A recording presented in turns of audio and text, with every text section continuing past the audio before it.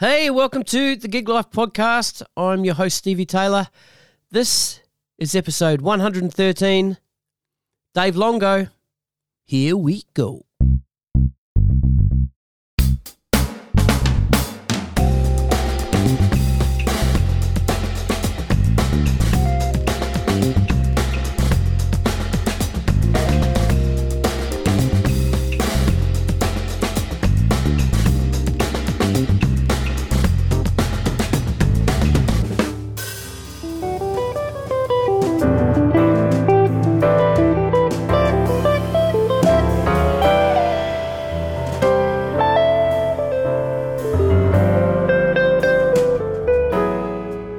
My guest today is Dave Longo.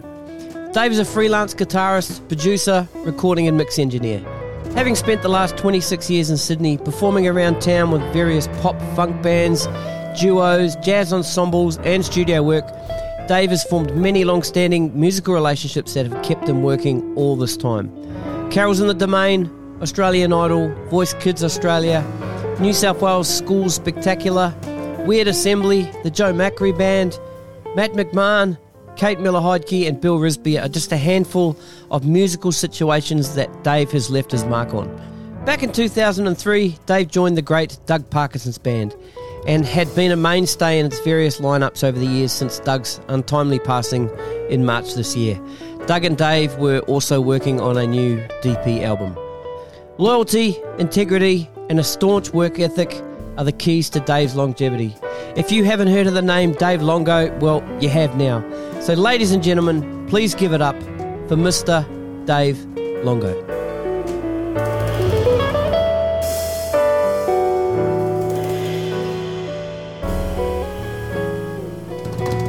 All right, I think we're rolling. Dave Longo, welcome to the Gig Life Podcast. Thank you for having me. How are you, man? I am pretty good. Good, thanks for having me in your studio here. You were just saying you have recently just moved.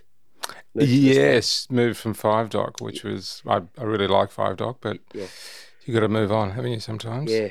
So was the priority to get the studio set up and you guys sleep on the floor and... Yeah. Well, actually the priority is, like we were talking about, is to throw away a lot of stuff. Yeah. It's to get rid of stuff. Minimalism, that's the way to go. Yeah. Small. It's a dream. And how are you going with that? It's happening, but we'll see how long it continues for. So when you're saying you're throwing away stuff, are you throwing away like gear, like music stuff? No. That's the hard stuff. I'm a hoarder. Yeah. It's the other stuff. Yeah, no, I'm just throwing away the stuff that is we have a garage and we put the stuff in there and so basically the rule is that if we haven't touched it for the 6 months, then when the cleanup comes around in 6 months, that has to go to the street. Yeah. It's a new rule. It's hard to know whether we'll enforce it or not, but it's a dream. So you haven't had that run yet? Well, we got rid of a lot of stuff at our previous place, thanks to many, many, many friends who turned up and wasted their time carrying useless crap onto the footpath. So, because I did my back end, so I had to keep calling people to come, and it was great. Yeah, that sounds awesome. It was a good time. Yeah. Yeah. Now, gigs and playing and that kind of stuff. I don't want to focus too much on the whole COVID time because that's been talked about a lot, and experiences are much the same. Work went away and that kind of thing, and everybody found their way to make ends meet. But yeah, maybe how's the last 6 months been? Gigs have started to come back, and did the move interrupt too much stuff? It interrupted a bit, but I have, I do gigs and then I do recordings and I do mixing and stuff. So some of that stuff I had really understanding clients, so they were cool. And so I was able to take a couple of weeks, maybe 3, when I also did my back end. So there was a lot of pain associated with that. Yeah. But, they were really great. So it's been okay. I think as I get older, I always panic about work, no matter what's going on, with kids, as I'm sure everyone does. But it's been good. It's been picking up slowly, and it's enough for us to survive on So it's all good. That is good. Yeah. Yeah. Well, let's roll back to early days now, and we'll talk a bit about your childhood and where you started first playing guitar and other instruments, and just build up and see where we go from there. So, Sure. So where are you from originally? Born in Brizzy. Yep. Moved into the country. Grew up in the country, Darling Downs. Went to school in Toowoomba. Moved to the Gold Coast. Did drafting for a year. Went to Southern Cross Uni. Studied for 3 years down there. Moved to Sydney. And here we are. Here we are. Yeah, that was quick, Thanks, wasn't Dave. it? Thanks, well, thanks for Good coming. to see you. Thanks, man. So, so obviously, yeah. Any questions about that, I suppose? Yeah, let's stop off along the way there. So let's talk about your childhood and specifically music and what music was around. And, Sure. And then what got you into playing, and Okay, was cool. there a moment? Was there a, people talk about the Beatles moment on Ed Sullivan Show, and was there a moment like that? It was sort of a bunch of moments. It was sort of gradual. So I didn't come from a musical family. So my dad played drums when he was young, but it was they always loved music.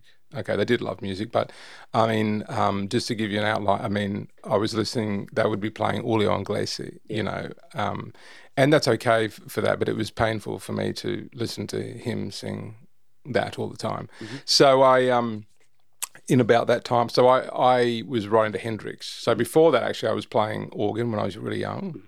Then I got into drums. I was playing drums for about 6 or 7 years, and then so basically, where I was living in the country, the music that was around, I was thinking about this the other day, that it was all basically a lot of country music, especially in the 70s and 80s, yep. Right? So easily listening. I wouldn't say it was country, but it was a lot of easy listening. There's probably a lot of stuff from LA. Mm-hmm. So I grew up with that in my ear, and then I suppose some key points that hit me was when in high school, when I found Queen, and that was amazing. Mm. And actually, just before Queen, a good friend of mine played guitar, and he put me onto Hendrix, and that was a remarkable, eye-opening experience. So I had a deal with my parents. We'd listen to half a side of Julio's album, and then we'd put on Hendrix. Okay. And so that's the compromise. They were compromised, and they were cool about it. I mean, we were both in pain while we had to listen to each other's music. But in Toowoomba, you don't have to drive very far to get somewhere. So there was lots of breaks in between for everyone to chill out in between, hearing a Hendrix solo and then going to Julio. Yeah. So it was, but it was cool. I mean, they were really great with that. And then I really got into guitar, so I started playing in, I think, grade 10, and then actually something really important that happened was that I remember in grade 9 when I was playing drums, I remember a DX7 came into the school, okay, and I remember just hitting a note on the DX7 and going, wow, that's remarkable sound. So that would have been 85 or something, and I went, wow, that's the sound of production. That is amazing. Yeah. So that stayed with me forever, and so there was this interest in production, but it never came into play until maybe 20, a lot longer afterwards. Yeah. But then I was playing guitar. It was great. I found Joe Satriani. I just ripped off the whole album, and then that really helped me launch. And Hendrix, him. Surfing with the Alien. Just Flying in a Blue Dream actually was my. Was your one, yeah? Yes, okay. Flying in a Blue Dream, yes. And it was pretty bold to open an album starting on the Lydian scale. But anyway, he did, and it was beautiful, And then what happened after that? Hendrix, him, Van Halen was happening at the same time. Yeah. Loved the Halen, There was that, and a little bit of Yngwie was in there, but it was more for his posing. He's a great poser. Yeah. A great guitar player, but he does look good. Yeah. Especially when he's playing the drums. Yeah. So, and then what after? That was basically, I found Roy Orbison amongst that, and then I went, holy crap. So what was That's it a about? voice. So it was the I don't know. It was voice. just haunting. I heard it, and Okay. I mean, I just heard it, and I went, "Wow, that's truly incredible voice." Mm. You know, sure, it's old sounding, daggy, whatever. You know, it doesn't. For me, it never. I never. It was when he released his new album, and then the Wilburys came out, Okay. and then he died, and it was all happened within a month for me, and I went, "Wow." I found it actually quite shocking because I don't know why but that hit me. But it was just this beautiful sense of the lyric. It was when I think I first started hearing a lyric. You know, Van Halen, I never heard any of the lyrics, and I just heard that amazing rhythm guitar playing of Eddie. You know, but and then there's Queen. You know, when you listen to Queen, all you hear is amazingly written tunes where every part is just perfect on a lot of the albums. You know, I mean, there's some. So So with Queen then, was it the whole show that caught you, or was it Brian May guitar, the sound of his guitar? Or... Well, I was a power chord fanatic back then. Right. Okay, so it was, you know, 1 and 5 are important to me. Yeah. And I was actually into the Angels quite a lot for a period of time, and they love those chords, and they sound great playing it. No, it was such a combination of things. The Kind of Magic was the album I got into. Okay, and Highlander was out. So as a visual person, I heard Brian May playing these lines and Freddie singing over it, and the whole band. They're remarkable, you know, all of them, Roger and John Deacon, you know.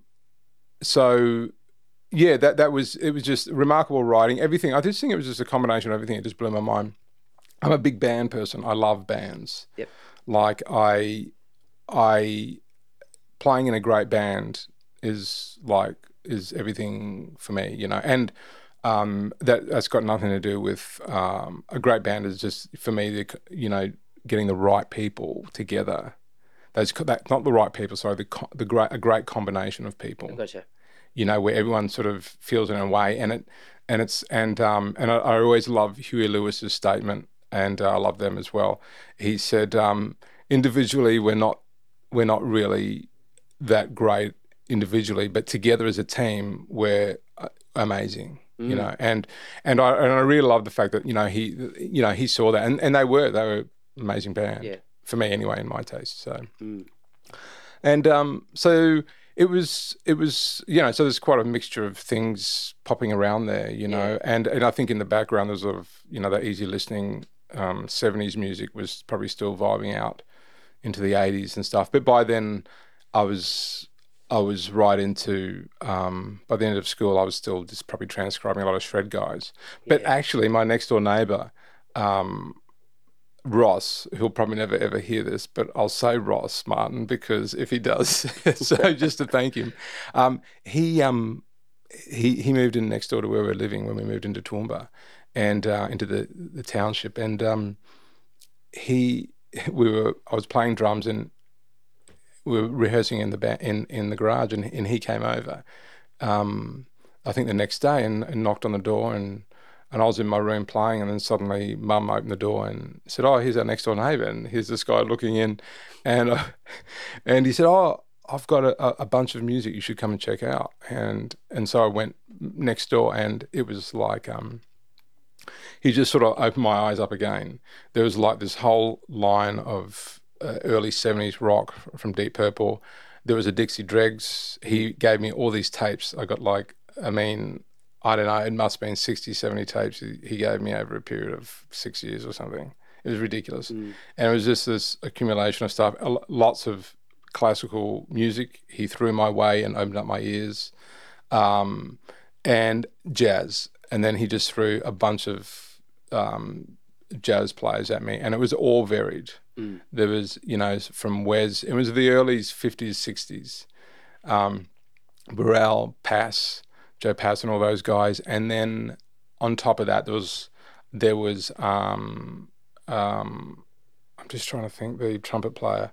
It was everything. It wasn't just guitar playing, it was everyone. It was yeah. But he got at me. He knew he could weaken me by showing me some power chords, and then he got me into some more harmony. He weakened me more, and then gave me some piano players, some horn players, and then I found Coltrane, and then Miles, and you know, all, so much great music. You can't say that there's just one. But I was very lucky. He threw a lot of stuff at me, and the Dregs.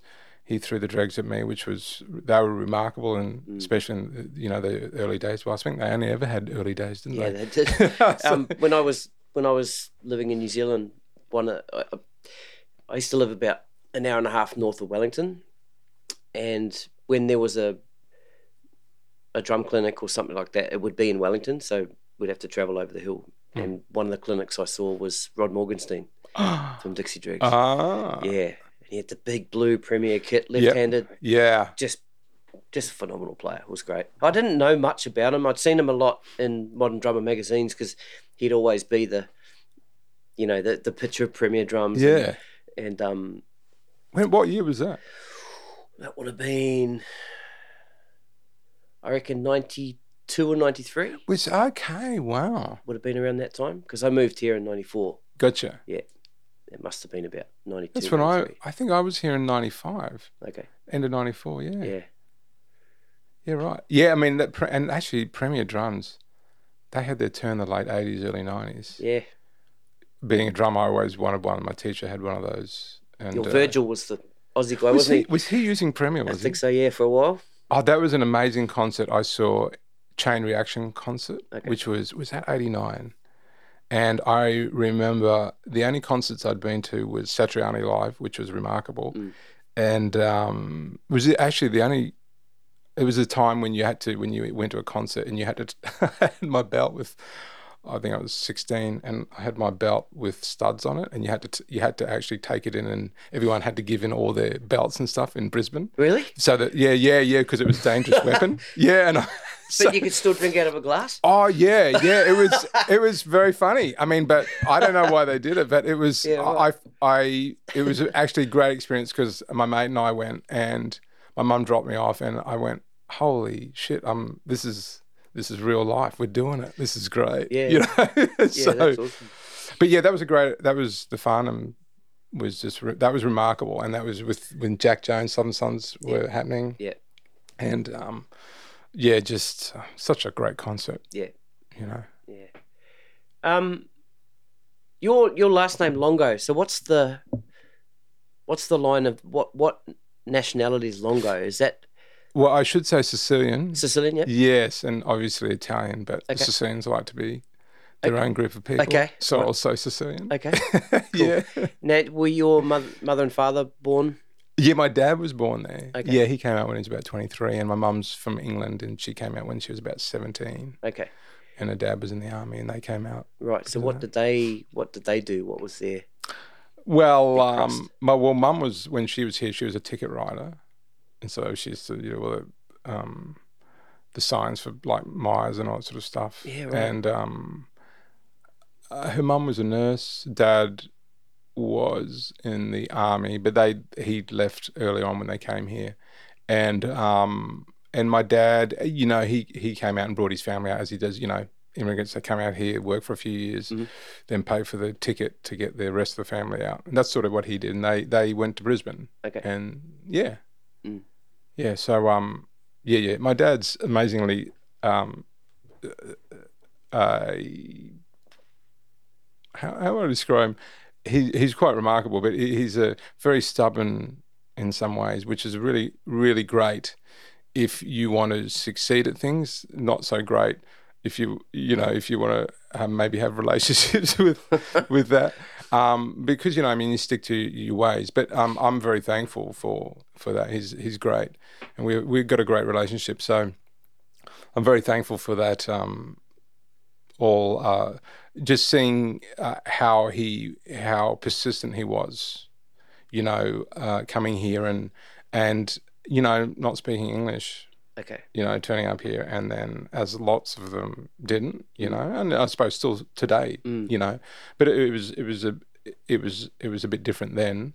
But I suppose hard times are all the time depends on what part of the world you live in. Yep. But just seeing his story, I'll relate to that, and he was stubborn that he didn't he never said no. He never said that could bring him down, and that was cool. I think that really benefited me, especially in the music industry. And even today.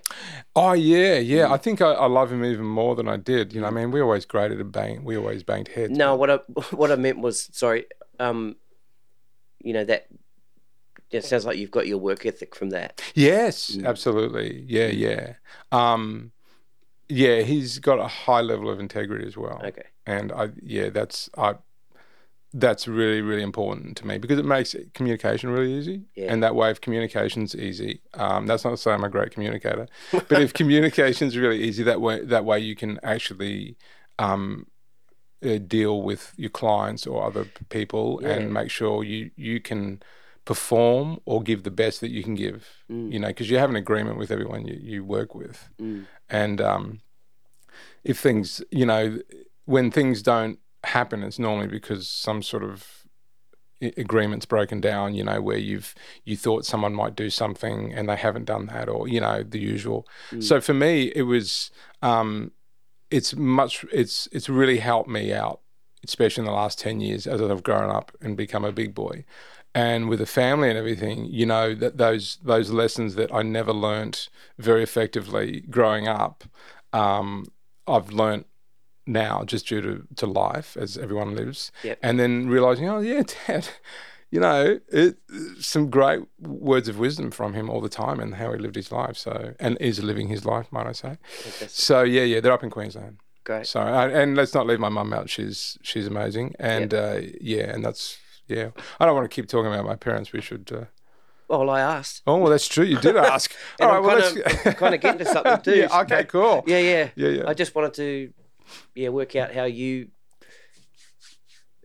gotten to the way you are. Yeah. I mean, that's part of it, you know. Yeah. And Dad always wanted me to follow him. He's a stonemason. Okay. And in the building trade, and also had his builder's license. So stonemason, that's a tough. Yeah, man, he's a lot shorter because of it. There's no doubt. Yeah. My God, I mean, you'd have to get some sort of diamond saw to cut through his shoulders. It is intense. Yeah. I haven't obviously got that physique, but I did grow up working with him a lot, you know. So growing up, it did suck a bit because I never felt like I had any free time. Okay. But realising that even though my kids play video games most day and they still think they don't have any free time, so who the hell knows? My girls are exactly the same. They come in about this. It's funny because what time is it now? So it's 6:30 on a Sunday. So my youngest daughter right now, she'll be starting to get upset because it's school tomorrow, and we had a family outing this afternoon, which took away from it because they're only allowed screen time from a certain time of Same day. here. Yeah. The fact that we went out and they were told to leave their iPads at home.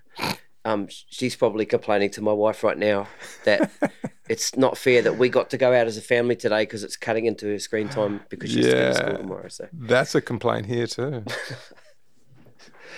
I don't know a way around it. No, we just got to manage it, eh? Yeah. Yeah. Well, actually, I do know a way. We just normally, I just normally say, "Oh, it's gone," and then we have some tantrums, and then we play ball, and everything's fine. Yeah. Interesting enough, on that, I've found that because my kids are big Minecrafters. So am I. Oh, yeah. I don't understand the game, and it makes me feel sick when I look at the screen. But I get that they really dig it, and that's cool. But playing on devices, they turn into... Yeah. They don't turn into the greatest creatures. They're very... And so what we found is we've taken it away lately, and because they only get on the weekend, but we took it away yesterday, and boy, what a difference. Yeah. They took a little... they were a bit annoyed, obviously. Yeah. But we did other things and they were very, very, very happy. So were we. Yeah, that's great. Which is why I'm still smiling. Yeah. My daughters, they had some like Samsung type tablets, and we recently upgraded both. Like they were getting quite old. We've upgraded them to sort of the Apple iPads. Yeah.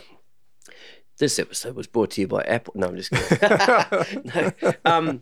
But the great thing about that is the screen time function and the family sharing. Oh, right. Because I got all the control I see. I don't know anything about that. Really? Yeah, I mean, maybe I should. I'm a bit old school. I said, get off now. Yeah. Well, if they do it, then that's good. But sometimes you can, I've got a fussy eater, and so I go, look, if you don't eat that, turning your screen time off. Bang.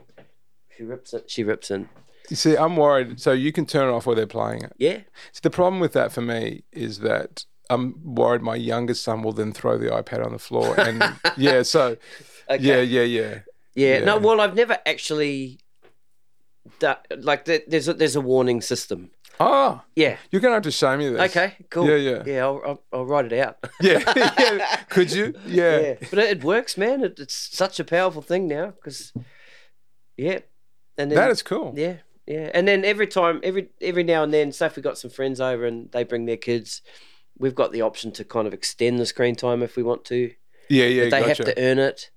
So yes. It's a reward system almost, and it works really good. What do you do for rewards? Let them have more screen time. No, I mean, sorry. What do you do? What do they have to do? So do they have to like pack the dishwasher? Do they? Yeah, just chores or just be nice. Be nice. Be nice to each other for the next hour, and don't antagonise each other. And wow, it works. It works really well. Yeah, cool. Yeah. Now your musical education. Let's roll back to like your first teachers, or did you start? Were you self-taught to start with? So I had obviously had an organ teacher, and I don't remember much about that. I remember going there. And my drum teacher, I remember my drum teacher, I can't remember his name, but I just found his book the other day, actually. Oh, great. And it was really cool. There was some early, I think the first song was A Harder Rock and Roll, actually, Huey Lewis. Second song was Choir Girl, Cold Chisel. Chisel, yep. Yeah. And, that 70s stuff's amazing. And, so that was great. I used to... That was cool. I can still remember how it smelt walking into his room, as you do, when you're young, because he was an avid smoker. Yeah, he liked the cigarettes, so the whole room stunk of it. But he was cool. He was super cool. And then after that, I did a great gig when I was playing. I still can't believe my parents let me, but I think it was 12, and my parents let me go off with this guy who they'd just met, I was started hanging out with. He was a guitar player, and I played drums, and he was an older cat. And I used to go over there, and I don't even know how I met him. I think it was through a friend. And then he said, "Oh, why don't you come to a gig?" And we're doing a gig, and he had a trio. And one day he just came and picked me up, and I said, "Sure, no worries, have him back later." I have to ask my mum how this all went down, but it seems bizarre because my parents were pretty protective, but to leave me just head off with some dude. And we went into God knows somethingville, and we ended up in the middle of a paddock somewhere, and it was the back of a truck. It was fantastic, They were playing on the back of a truck, so I think I was 12, and I got up there and played some tracks, playing drums, got my mind set on you, stuff like that, whatever was happening at the point. And that was amazing. That was really amazing time. Yeah, and that was a good moment. Yeah, so there was that. Yeah. Yeah, I had a very similar experience than that. When I first started playing drums, there was a guy in my town. I think me and my dad were in a local record shop.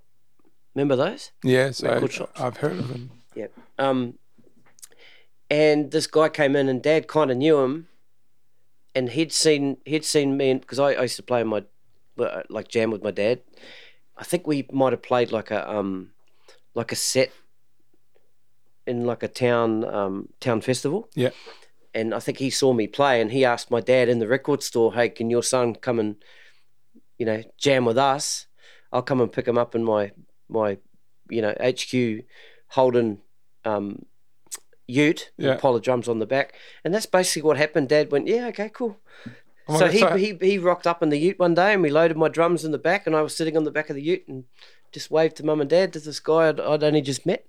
And off we went. We went to the same sort of thing. We went out to a farm, though, in a barn, and practiced out there. And, yeah. It's really remarkable, isn't it? Sometimes I remember, and to oppose that, I was just moved to Sydney, and I was living in Meadowbank, and my sister came to visit, and she was probably about 28, and she's walking up the street, and a guy in a ute chases her up the street on the footpath, and she's running and drives a car right in front of her. Fuck. And stops her, and she has to jump the bonnet, right, to get by him, and he jumps out and runs after her, and I'm in my unit, and I hear these screams, and I know it was my sister, and I run out. She's up, and I'm running out, and this car speeds off. So, and the police came round, and he'd been picking up women and raping them for the last 2 weeks. Fucking hell. So, I mean, yeah. I'm holding the F's back. Yeah. You can't swear. I can't. I can say. Well, I just swore twice. Did you? I didn't hear it. I didn't hear it when I say it. You get the little E square thing when it comes out, like the explicit, just in case we drop some F-bombs. Cool. Well, it's pretty fucked up, isn't it? It is pretty fucked up. Yeah. So the fact that you were holding that shit back for the last half an hour, that's pretty fucked. Yeah, forget my sister. Yeah. Oh my God! Now I feel much more relaxed. Okay, cool.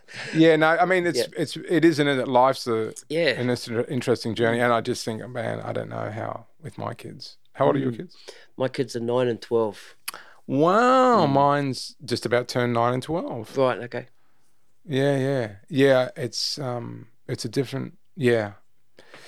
It is a different world completely. Yes, but it is interesting that we both went out there, and I find it very, my parents were super cool with that, you know. But yeah, so that was that, yeah. Okay, first guitar teacher. First guitar teacher. We was at a guitar centre in Toowoomba, and we just learnt how to sort of read in that first year.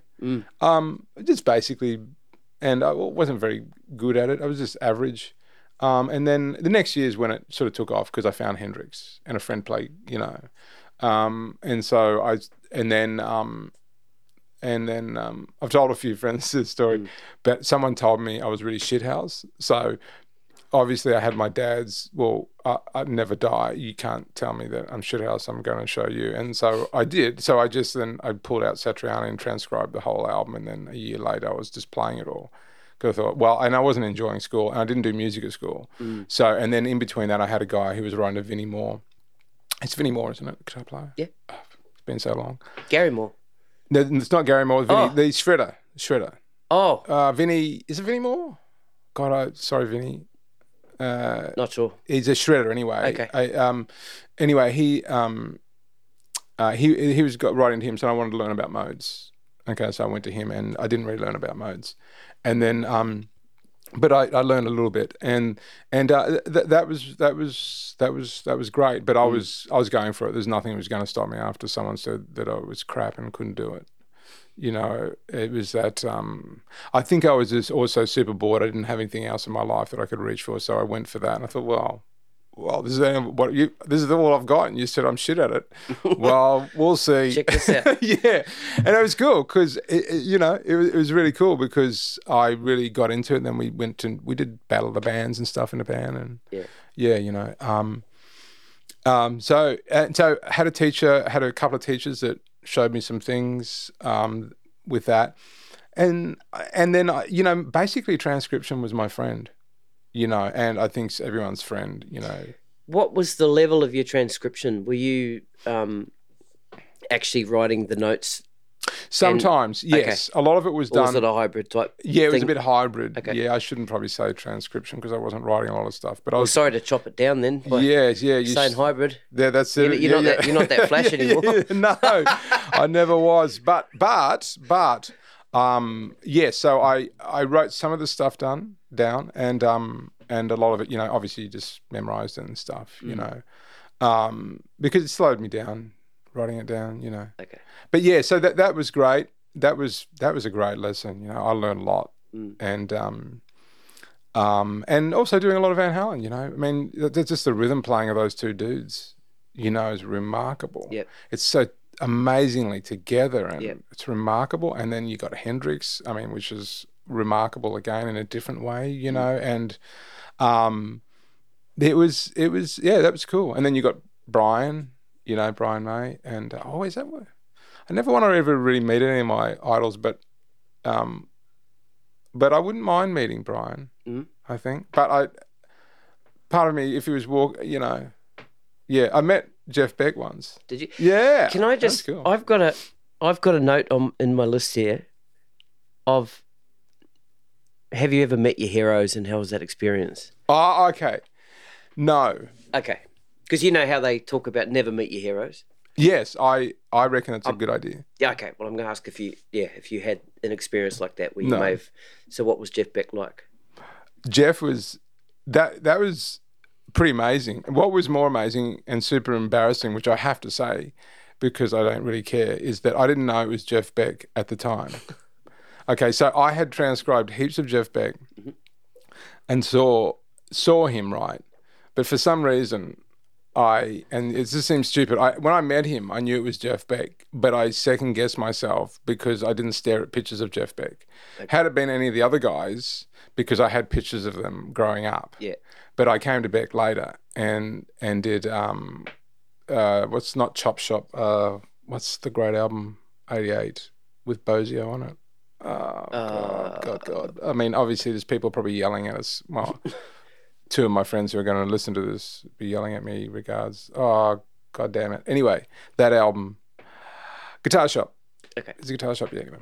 Yeah, so later on I picked up that and I was right. I mean, I love him. I love him to death, right? So it's super stupid and embarrassing and silly that when he came in I doubted who it was. But for some reason, we met and it was amazing.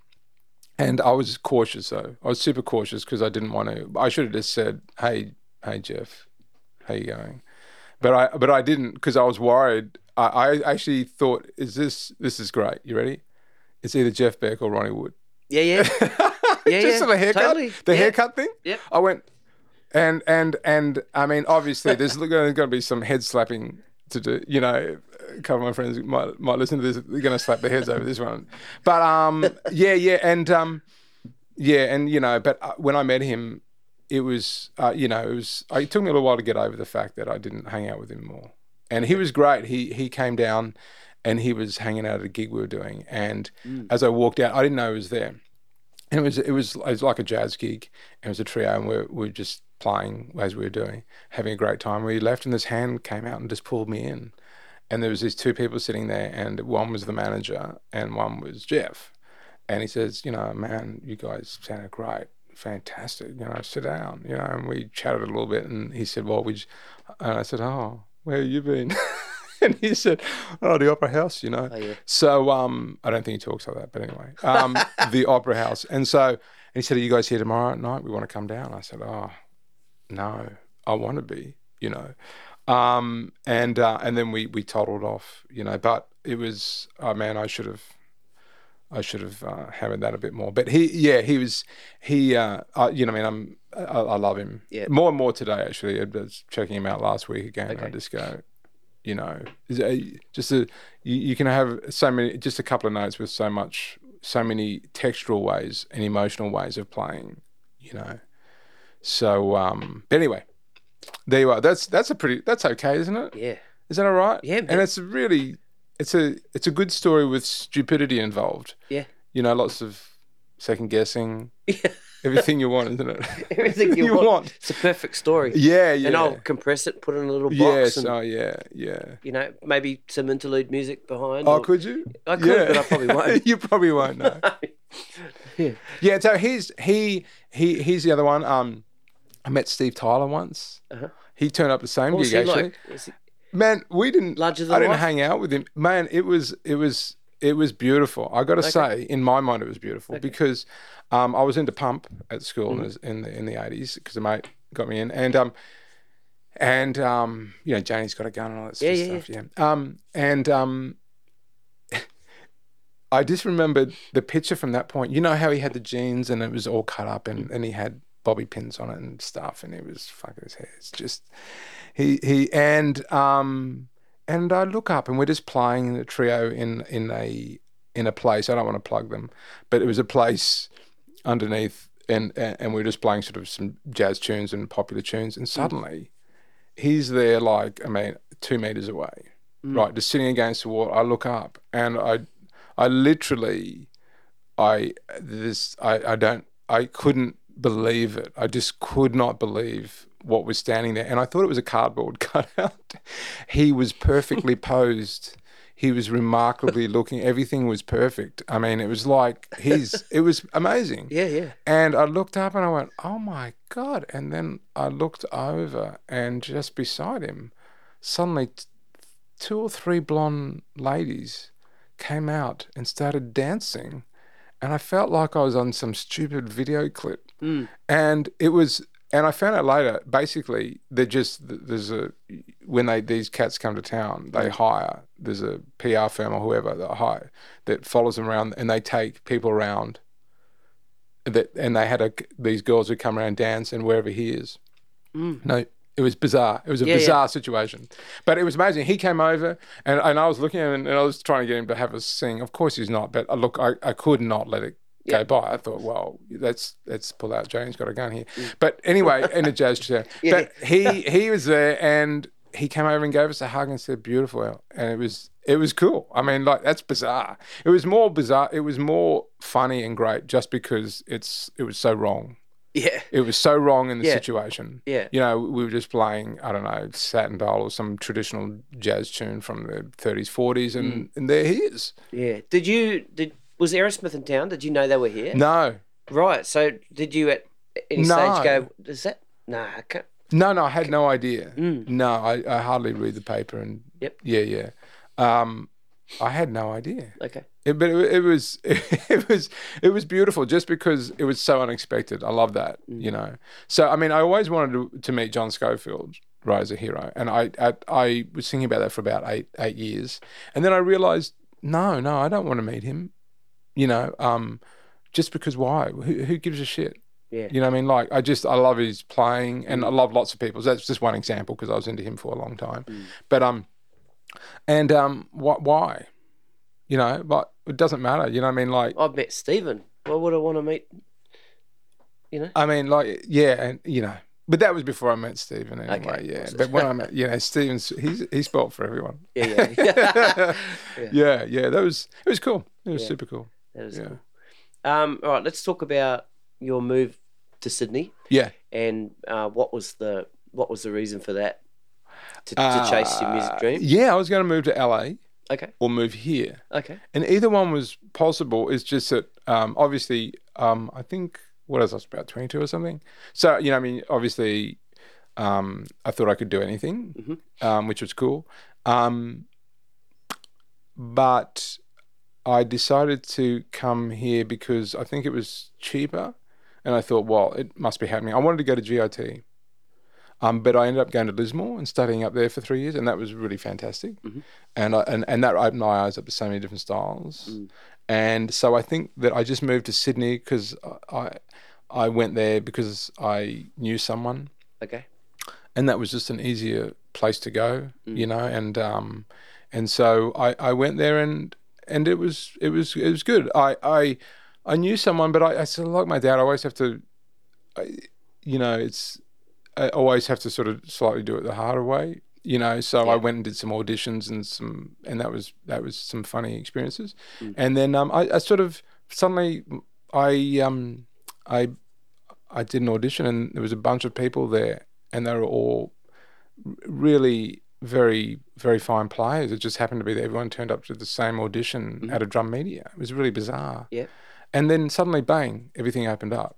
Right. You know what I mean? Because because no one really knew each other, and there was 4 different people there, and they were 4 really beautiful players, you know, and we're all sort of young, and so suddenly the networking began, you know, and that was super cool, because basically that just led to my long-term relationships that I have with people today, you know, which everyone gets, you know. And so that was beautiful. So if I have to say anything, when I moved to town, I started teaching. I just went around to lots of schools because I couldn't ever hop on the dole. I was told that you don't hop on the dole by my dad, right? Yep, same. And so, so all I did was I went around to schools, got as much teaching as I can, and I was out at Blacktown living at Doonside, and that was cool. I liked it. It was really shitty out there, and I love shit. I think that's why I wanted to move to LA. Okay. Because shit. I like shit, right? And not that LA is shitty, but it has that thing of that in my head. And a lot of movies I grew up on were based in California. Yeah. And I think there was, what you grow up on, you sometimes just lust for, Yep. And San Francisco, love San Francisco when I finally got there. But anyway, so I taught, got some jobs, and then I bumped into these guys, and then I started working more, and basically, it just grows and grows and all that.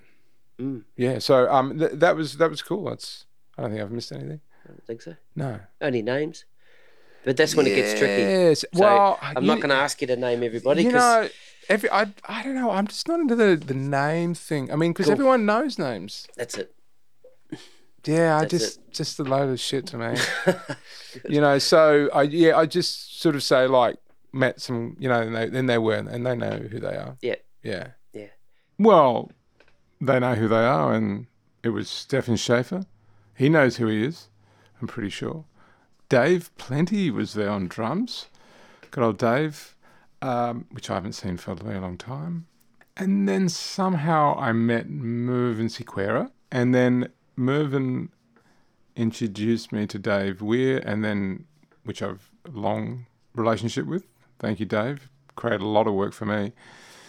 And then I met Gordo on one of Dave Weir's gigs, and Gordon McMaster, so and we are great mates. And he got me on Idol and heaps of other shows, which I'm eternally grateful for. It just opened up another world of people to work with, which was quite amazing. And we just love playing together. We do lots of different bands and recordings together to this day. And then he introduced me to Doug Parkinson. You should come and meet and have a jam with. We're going to do an album. And so that's how that came into play. But he's also amazing at helping me move. He's helped me move the last two places, more so on the previous place. He didn't work as hard on this place. To be fair, I didn't ask him because I felt that he'd done so much work previously. He came in and worked hard for at least 2 days straight. And I hadn't hurt my back then. But I took full advantage of him. He's a machine, absolute machine. He's a machine on the drums, but if anyone needs their house cleaned, or if you're moving and you need stuff packed or just ripped out of the socket, stuff just moved quickly, he's the guy. He is a machine from the future that has been brought back to now, and he's amazing. Not only is his drumming incredible, but his house moving service, which is reliable, fairly priced, and he is so quick at it. I'd highly recommend him on either or both at the same time, and throw in the gags, the non-stop gags.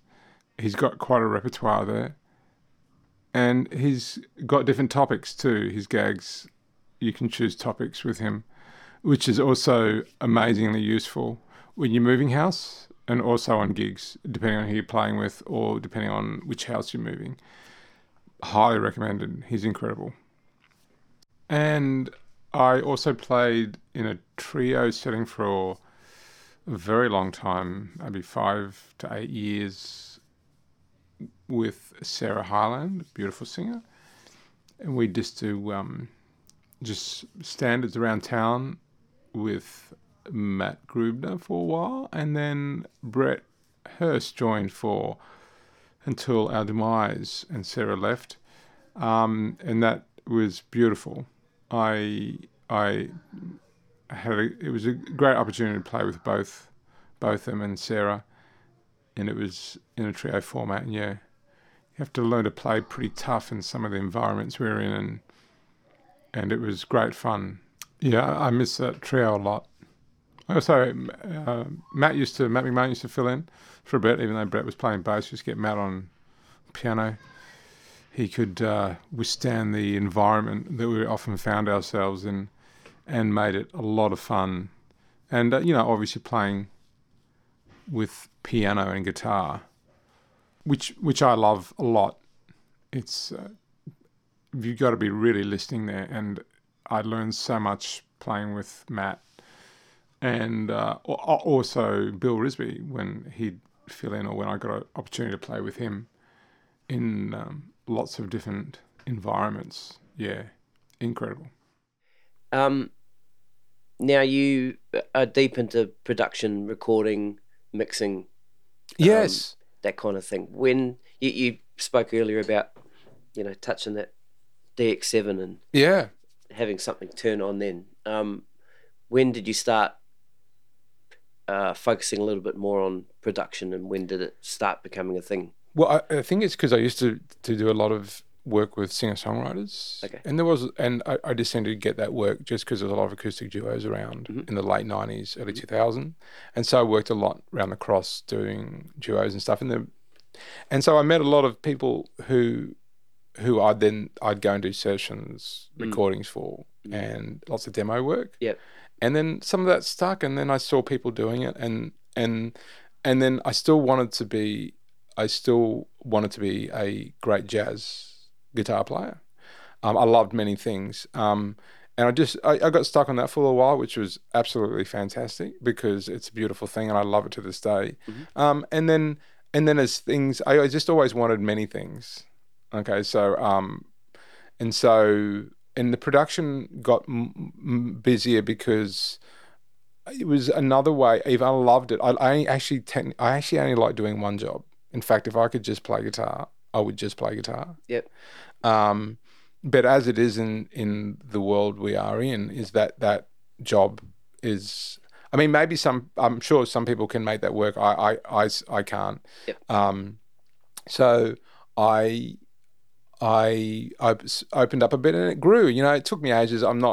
It took me ages to understand it and learn it more, to get better at it, to get it at a decent level. Let me put it that way. Anyway, a decent level. Yeah.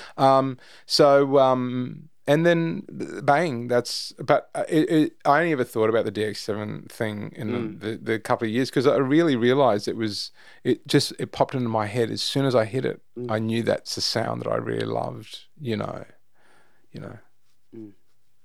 So there you are, yeah. Hey, I hope you're enjoying this episode of the podcast. As you know, the Gig Life podcast is free. You don't have to pay anything ever. But if you find the value in the Gig Life podcast, you can donate or leave a tip. Go to thegiglifepodcast.com, click on that donate button, and give as little or as much as you like. And just know that anything you give will go back into creating great content for this podcast. All right, back to the episode. What was some of the earlier recording systems you're working on? This is... Oh, right. I think I had a version of Logic. Okay, and that was on a PC. And then, and I look, I've got some really good friends who let me work on their albums and under some trying circumstances.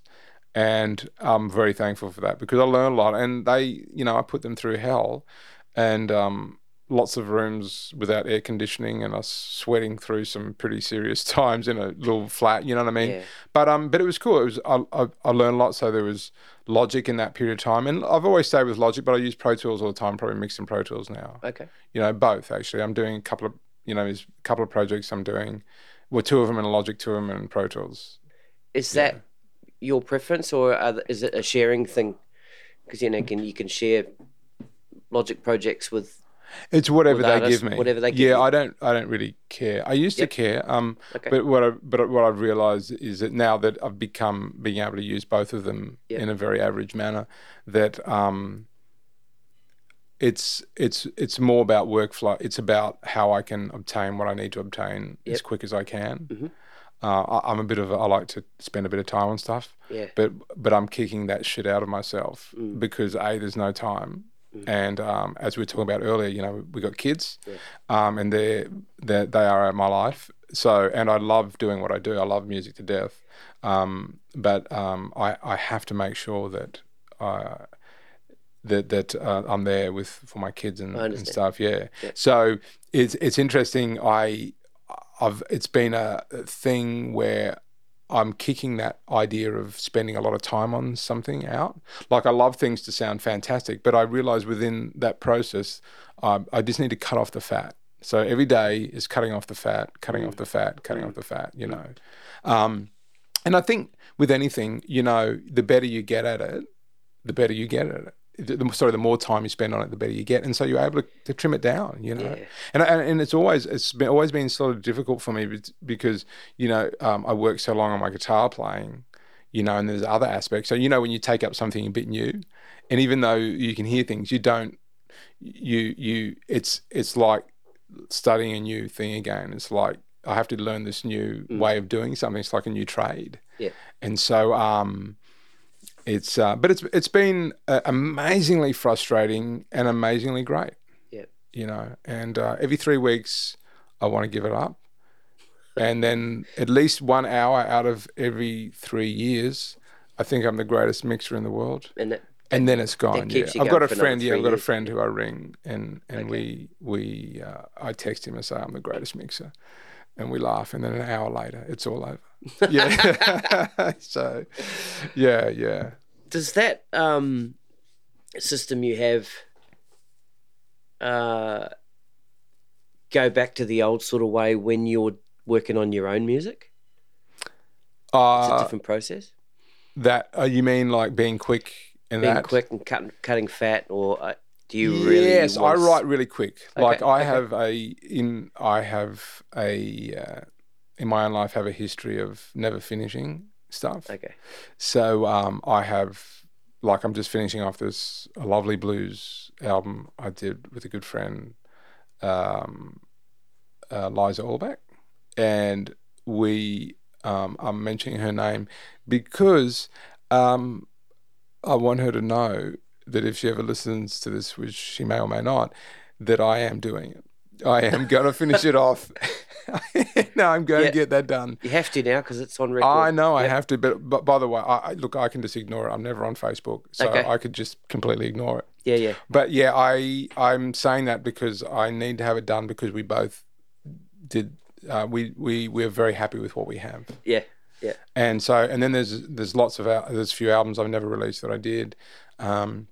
Just due to that thing of like I never felt complete with it, and I've got hard drives full of tunes that have been recorded and not done stuff. So I'm trying to work in and get that done because I keep chatting with my wife Maureen about I said, you know, I don't want to be gasping for air and going, I didn't get that done. The things that were being expressive and creative. Yeah. You know. Yeah. So I love working and playing with other people. I love everything I say yes to.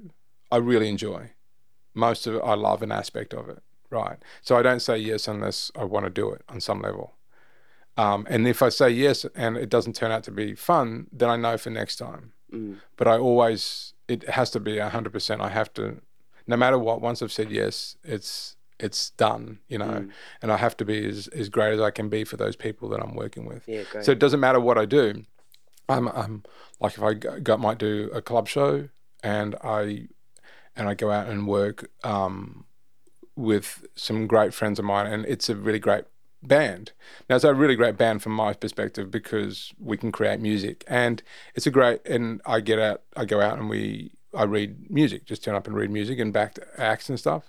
And for me, I really love that aspect is because I always love the concept of being a session musician, right? And so that really allows me to exercise those chops with a bunch of people who are far better than me. Yeah. Right. And so I get to play with them And I'm going, for me, it doesn't matter who I'm backing. It could be a bunch of kazoo players or whatever. I get to, and there's a real art in being able to do that. Yeah. And that's the only opportunity I get. So I never say no, I'm doing a school show at the moment. So I got rung up just to go and play back at a school, it's just some school kids singing, whatever. And that's cool. But it's, I love it because I go, well, I have to earn a living, sure. But at the same time, I look at, well, how I'm going in there, what is it? Okay, well, it happened to be the music of Queen. Sure, it's not going to be done necessarily how I'd envision getting it done, but it's still, I get a chance to check out Queen again and hear stuff I hadn't heard before. Yeah. Yeah, so for me, everything's like that adventure and getting new. And if I don't want to, I won't go there. Because if I know if I can't do a great job or commit to doing it, then I can't. You won't do it, yeah. I can't do it. But I really pulled away from completing my album, didn't I? I moved on from that. I didn't. No, not at all. I didn't finish. No, that's all good. I'm bringing it back anyway. Oh, yeah? Yeah. So what I was going to say was, so with your stuff that you've, I'm sure you put the time in. Yes, at I that do. point of time to record it, and it's got it on hard drives and stuff. Have you ever thought, to be able to eventually get that stuff out there to sort of push it on to somebody else to work on a little bit? That's a great, you know what? God damn it, I can't answer that because that's a really, I've got issues. And I have to leave it there. I mean, you're absolutely, yes, absolutely, yeah. I've often wanted to partner with, and I do, I've got some friends who are mix engineers, but I've often wanted to partner more. I do have issues around it. I really do, yeah. Too long for us to talk about, and I probably should pay someone for the help that I need regarding those matters. And that's not paying the the mixer. That's a therapist. He's a therapist. That's right. No, I know what you mean. Yeah, I know. You want to own the whole thing. Yeah, look, I do want to pass it off. Yeah, I've been thinking about it for years. Okay. Yeah, I'll work on it. Yeah, I've got to work on it. Just gets it to another level. Gets it to another level. I think I love the idea of learning something new as well. Yeah. Okay, and so with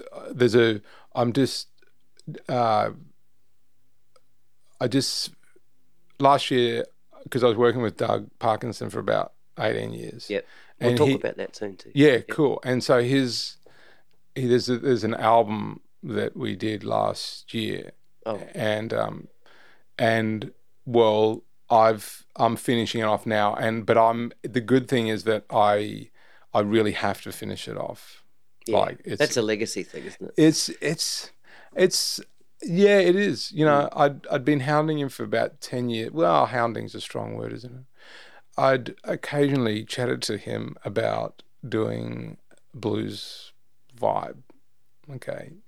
Just to put it somewhere. So, we talked about it because one thing I love doing is blues festivals when I've had the opportunity. I don't know why. It's just a party.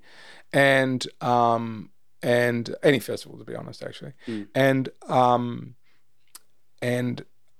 We did a couple, but doing his stuff, but I just loved the way obviously I love the way he's sang, but I just thought that he would suit that. And he was right into Robert Johnson. He was right into the blues, right?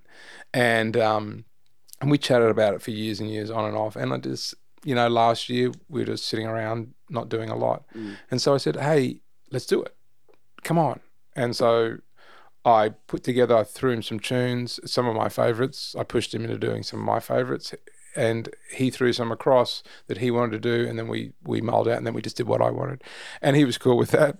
And and he said, "Well, it's yours, Davey." And I said, "Cool." And we did 5 tracks, and we were going to do more, but unfortunately he passed. And I'm going to put that out soon, but with the help of his son Daniel. So I am getting help. Yes. Oh my God! Go. Yeah. $400. I don't have to pay a therapist. Thank you. All right, let's let's talk about Doug Parkinson and your relationship with him, and how Sure. how that relationship started when you first met him, and how you came to be playing with him for so many years. Yeah. And towards the end, you were musical director the last few years. Yes. I think he in the last couple of years he sort of gave in. Yeah. Gave in. Yeah. When did you start hassling him? Year one. Well, he just. I think Doug. When we used to chat, he was always a little bit concerned that he'd lose core people, and and this is just my outlook from our conversations. And as he grew a bit older, and as I feel like when I'm getting older, you want a little bit more stability, and we both realized that fact, and I've always loved working with him. So, it was about 18 years ago. So I started working with him, and I did an album with him, and the band, and he's always had remarkable players that I could always learn off. Yep. So they were always much better than me. So when I turned up, I was always no matter who was on, if Bill Risby was there, Gordo was there, Leon, and they were the team that I first joined. And for me, that was just a thing of beauty, because I wondered what I was doing there. But at the same time, I was very thankful, And so we did an album, and it was just from then on that team was together for a while. But the beautiful thing about Doug's band for me individually is that he would always use people, really beautiful players, and he'd pick up players that were always really great. So for me, it was just sort of like, I don't want to leave this. There's no, apart from, that's not to say, working with Doug's the whole experience again, right? But just from a playing point of view, apart from working with him all the time, he was always picking up these remarkable rhythm sections. And so I got to play with all these amazing Australian players that there's no way in hell I would have had that opportunity had it not been for Doug. Yeah. So aside from his great voice, which is we don't have to really talk about because it is what it is. Yeah. He gave me that opportunity to work with all these great rhythm sections.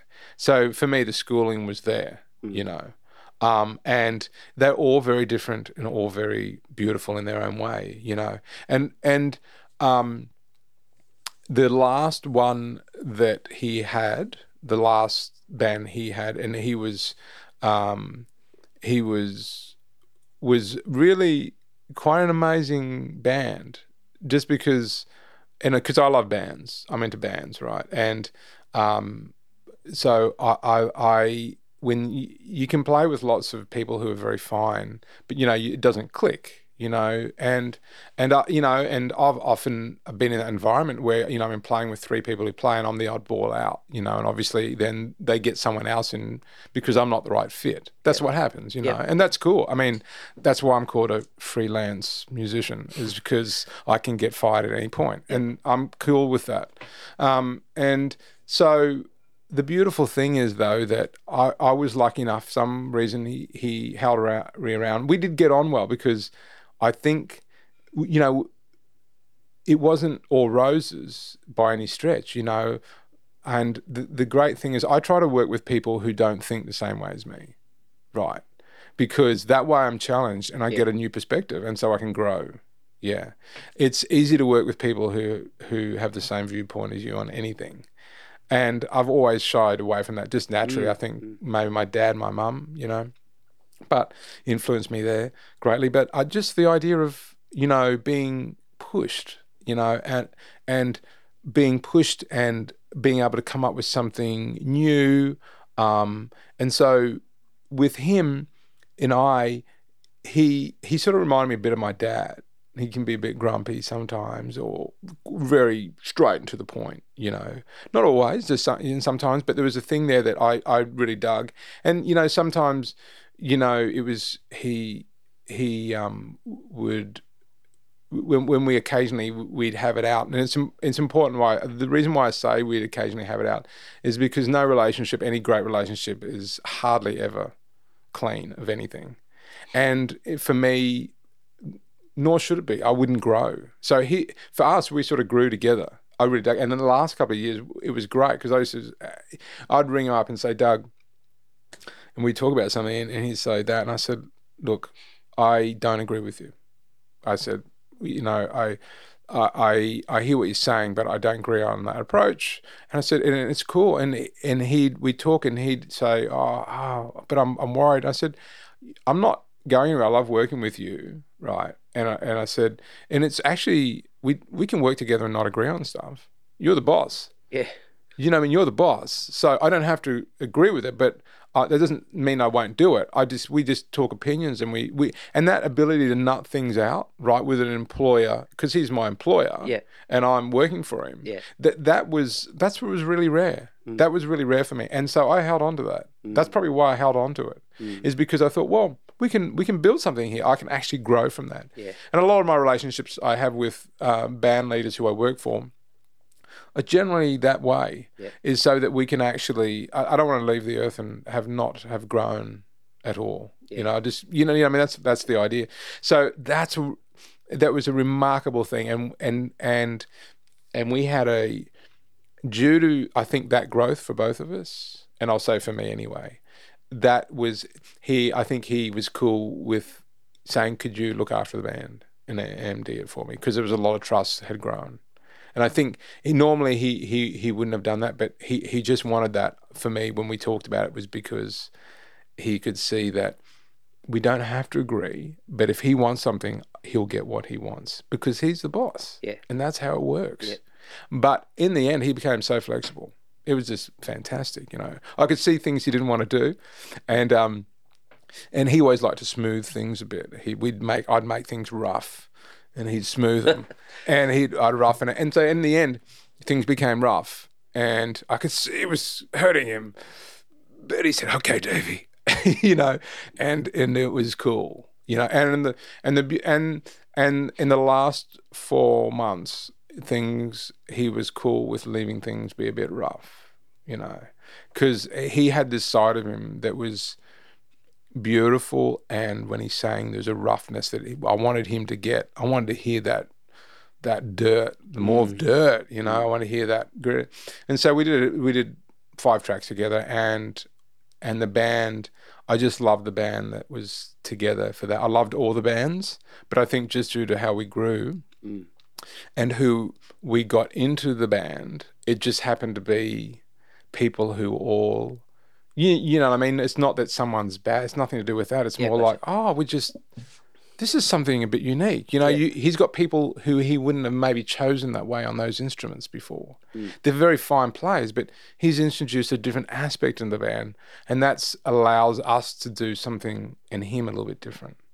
And so this year would have been a lot of fun, But yeah. Anyway, that's my Doug experience. Anyway, that's It was. It's hard to. I still think about him, and I still go, I'm still waiting for his call. Yeah. Because there was sometimes months would go by, and then he'd book me for a bunch of dates because he might do a tour with someone else. Okay. And he wouldn't be using his band. He'd go off and do something else. Yeah. So, it's that thing of, he'd ring me up. So I still have that feeling that, the phone's going to ring. Yeah. Got something coming up. But, that's how it is, But I chat to Daniel, his son, a lot. Yeah, well, a bit. We'll be chatting more about some things and to Susie and stuff. So it's, it is what it is. Great. Now, your role as an MD now. So, what was how did your job change? What's the role of an MD for Doug Parkinson? It was basically so I think the big difference was I just basically he got slightly different players in the band. It evolved a bit, and they're all beautiful players, but more like the band before it, which was a really great band, and the one with Bill and those guys, and then there was a band before that with Stefan Novak, and Pete Skelton and Leon, and there was Carol Starkion and Carmel, Carmel, Yeah. and Mercedes, and it was really great, but it was more like everyone had an opinion. Okay. Right, except for so especially the rhythm section, we were all, except for Leon, but we're all, oh, he's got an opinion, don't you worry. Yeah. Leon's like a mentor for me. Yeah, he's remarkable. But so they're all beautiful, all for me, for my taste, really beautiful players. I just, and so they brought a lot, but we're all opinionated, and we all had push and pull and stuff like that. And it was sort of exciting to play with. And I think just as it got on, that those bands can be harder to keep together because everyone's always, and so he just changed.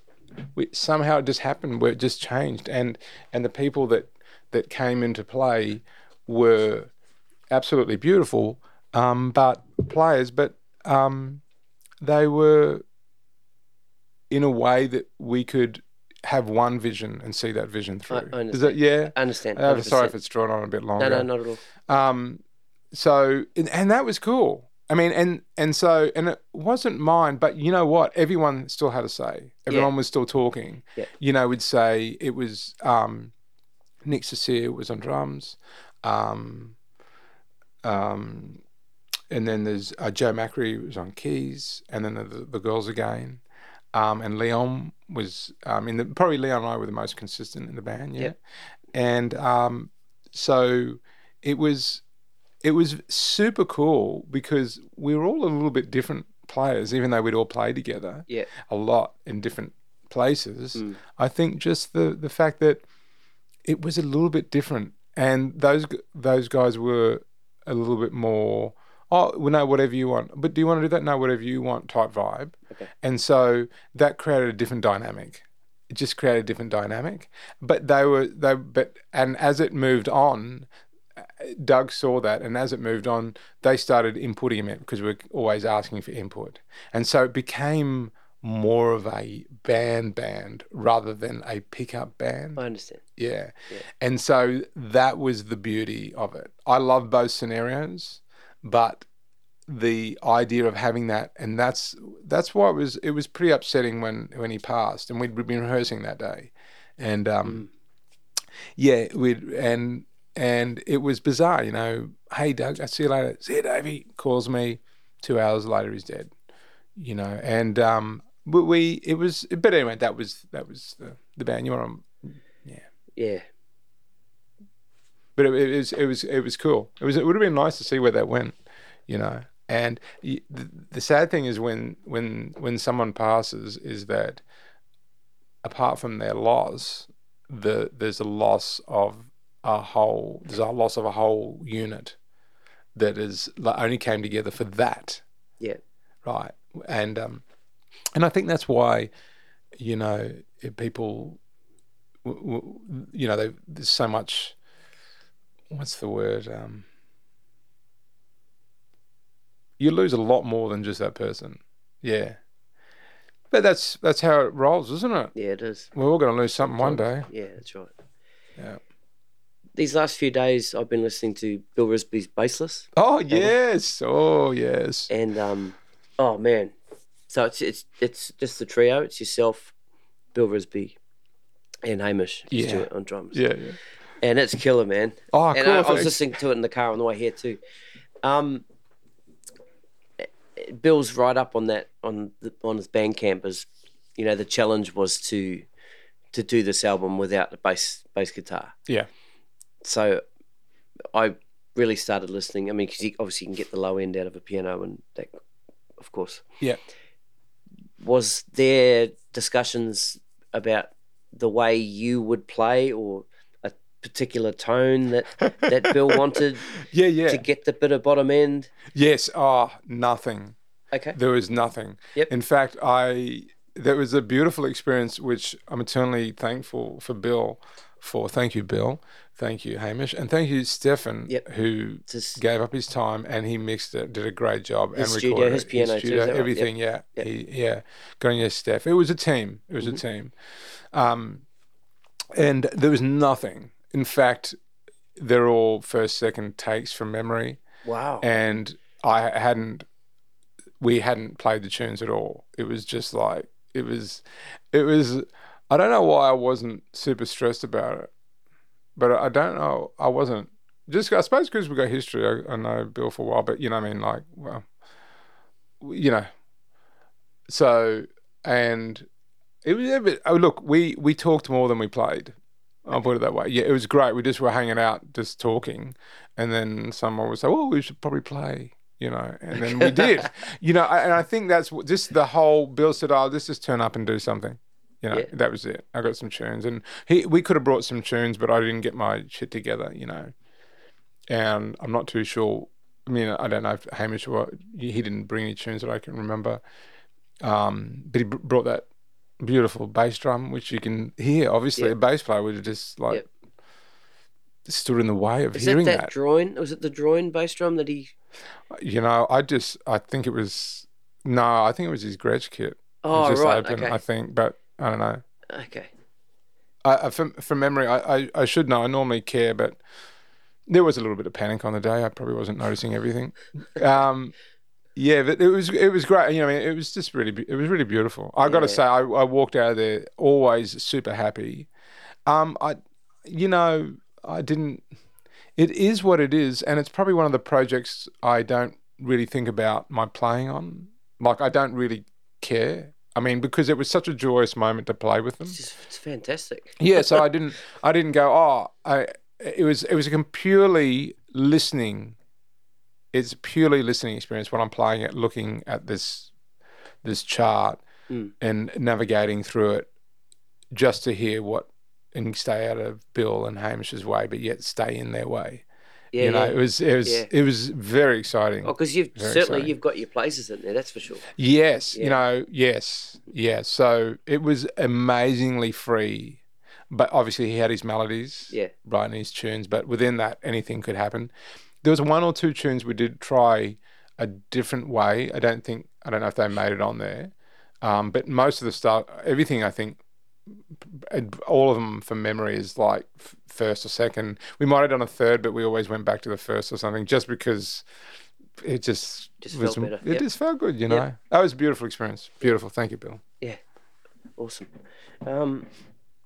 So you play guitar in Sydney funk band Weird Assembly. Yes. Right. Yeah. You want to talk a little bit about that band? Sure. That's Dave Weir's band. Mm-hmm. Well, Dave and I have known each other for God knows how long. We're like brothers who disagree all the time, and it's a beautiful thing. We agree on some things and disagree on a lot of things, which is great. And so I think we have an amazing time, and he's taught me a lot. He is in many ways the opposite of my personality. Okay. So I like things sort of clean and meticulous. I like dirty and mean and all those other things and messy and stuff. But I do like I like understanding what's going to happen. And Dave's a little bit more chaotic. And he's got an amazing energy, and he can talk anyone almost into anything except for me. But although I'm doing all his gigs, so he can. Yeah, he can. Well. That's it. He's got you. So I've been working with Dave. Oh God, I don't know, late 90s. Okay. Yeah, and Weird Assembly's been happening maybe 10 years. Lots of different people have come through, but the current ones all been absolutely fantastic. I mean, I used to play bass in it originally. I stopped playing guitar for a while because I was super bored when I was about 37 and wondered what life was all about. And so I stopped playing guitar and thought, this is always a bit shit, isn't it? And so I did, and I took a break. Probably too many functions. I think I did too many functions with a DAT machine or whatever was happening. And I think it killed me. Yeah. I won't do that anymore. Okay. So I was playing bass, and then suddenly one day I said, "Oh, Dave, I just can't play bass anymore. Let me play guitar." And then I was playing guitar on it. And God, Alex Hewittson's playing bass, so why the fuck would I play bass? Yeah. So, but as bass, I got to play with great guitar players, which Arnie was in the band, Arnie Hanna, Scott Leishman, and team they are. They used to play with Jack Ozarski, and they're just an amazing team. And so I got to hear them in action, and play with them, which I obviously couldn't do if I was playing guitar. Yeah. So I was the winner in that ensemble. Yeah. And so that moved on into what it is today, and it's very exciting today. It's great fun. It's very, very exciting. So Alex is still doing it. And it's a various different people in it. But at the moment, Dave, Carmel are mainly doing it. With Ivan is on drums. But we have Lockie Doley doing a lot of them, which is exciting because I love playing with him and anyone else that turns up that hits the ivories, or the organ in his case. Yeah. And who else is Juanita Tippins? Yep. She's often in there, which is great. I hadn't worked with her before. We just met, and it's amazing. She can sing, eh? I think so.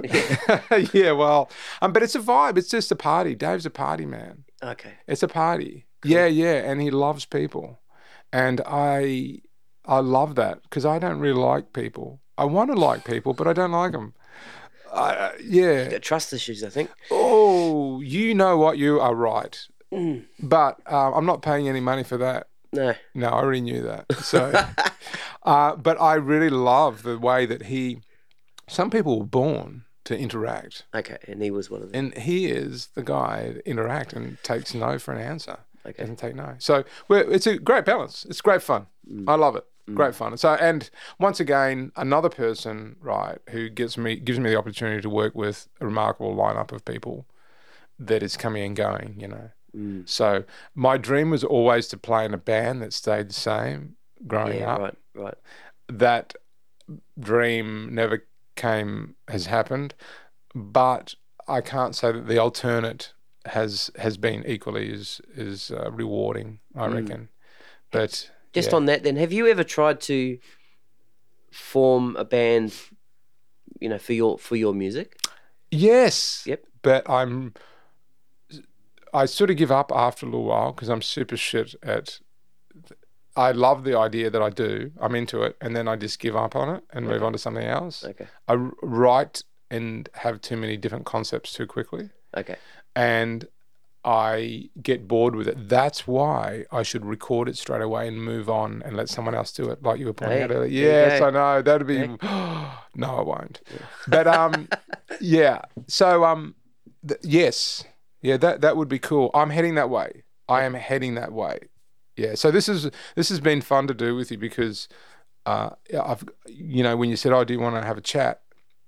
And I thought about it, and it was been really great to be able to. It's also helped me think about because I'm on that journey of going, well, do I really want to die having just been a support or backing a bunch of people through my career, which has been absolutely fantastic. So I've really enjoyed that, and I've had some amazing experiences. But the main reason why I took up music was to actually be creative. And have a voice. And I do get to have a voice with all these things I do, but it's a different type of voice to going, okay, I'm going to take a risk. If I take a risk, Yeah, and I think the risk is where you open up. And I work with lots of people who take that risk all the time. So I'm endeavoring to slowly move towards it. Instead of thinking that you've got nothing to offer, you've got to go, well, do I want to I want to be on my deathbed and go, I did nothing. Or do I want to go, that was great. I did a whole bunch of stuff and I don't care. Goodbye. Yeah. Yeah. Very cool. I'm actually a professional psychologist. Yes, man. And it's $400.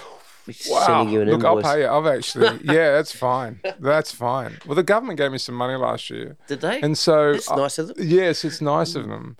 And so I'm going to give part of that money to you. Okay. Because I think you deserve it. Dave Longo, this has been great, man. Thanks so much for sitting with me and chatting and inviting me into your house. My apologies for being late. Oh, yes. So I got in my car and I looked at the clock and it was 5:15, I think it was. And then something just, because I thought this was going to be 6 o'clock. Something in my head went, I got a feeling it might be 5 o'clock. So I opened the emails up. There it was, 5 o'clock. So then, my apologies. I can tell you, it did not matter at all. Yeah, it was great. I mean, for that, you keep that $400. Oh, you keep it. Oh, cool. Yeah. That's great. Yeah. Oh, that's really cool, actually, because I actually got to practice some Queen tunes. Oh, I was you? waiting for you, and I got paid. I didn't lose any money. I mean, I feel like I'm ahead. Thank you. Legend, Dave. Thanks so much, man. Pleasure. Take it easy. Cheers.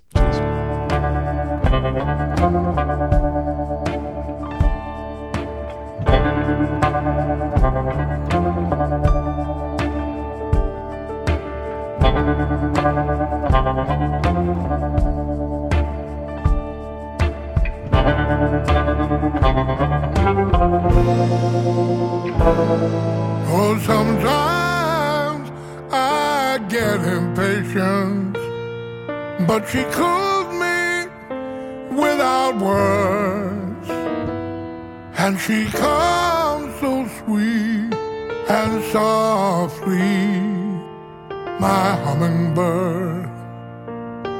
And have you heard that I thought my life had ended?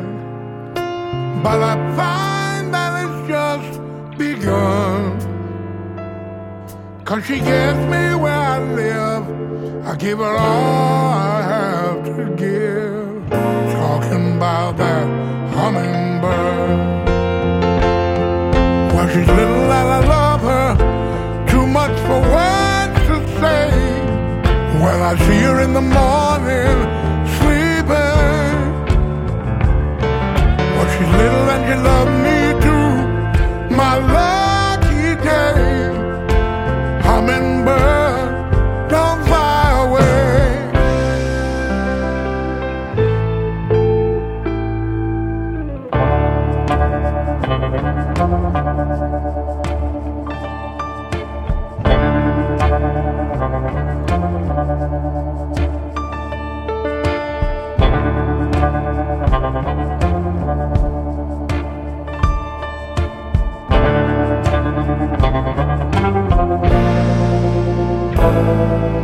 And when I'm feeling wild and lonesome, she knows the words to say, and she gives me understanding in her special way.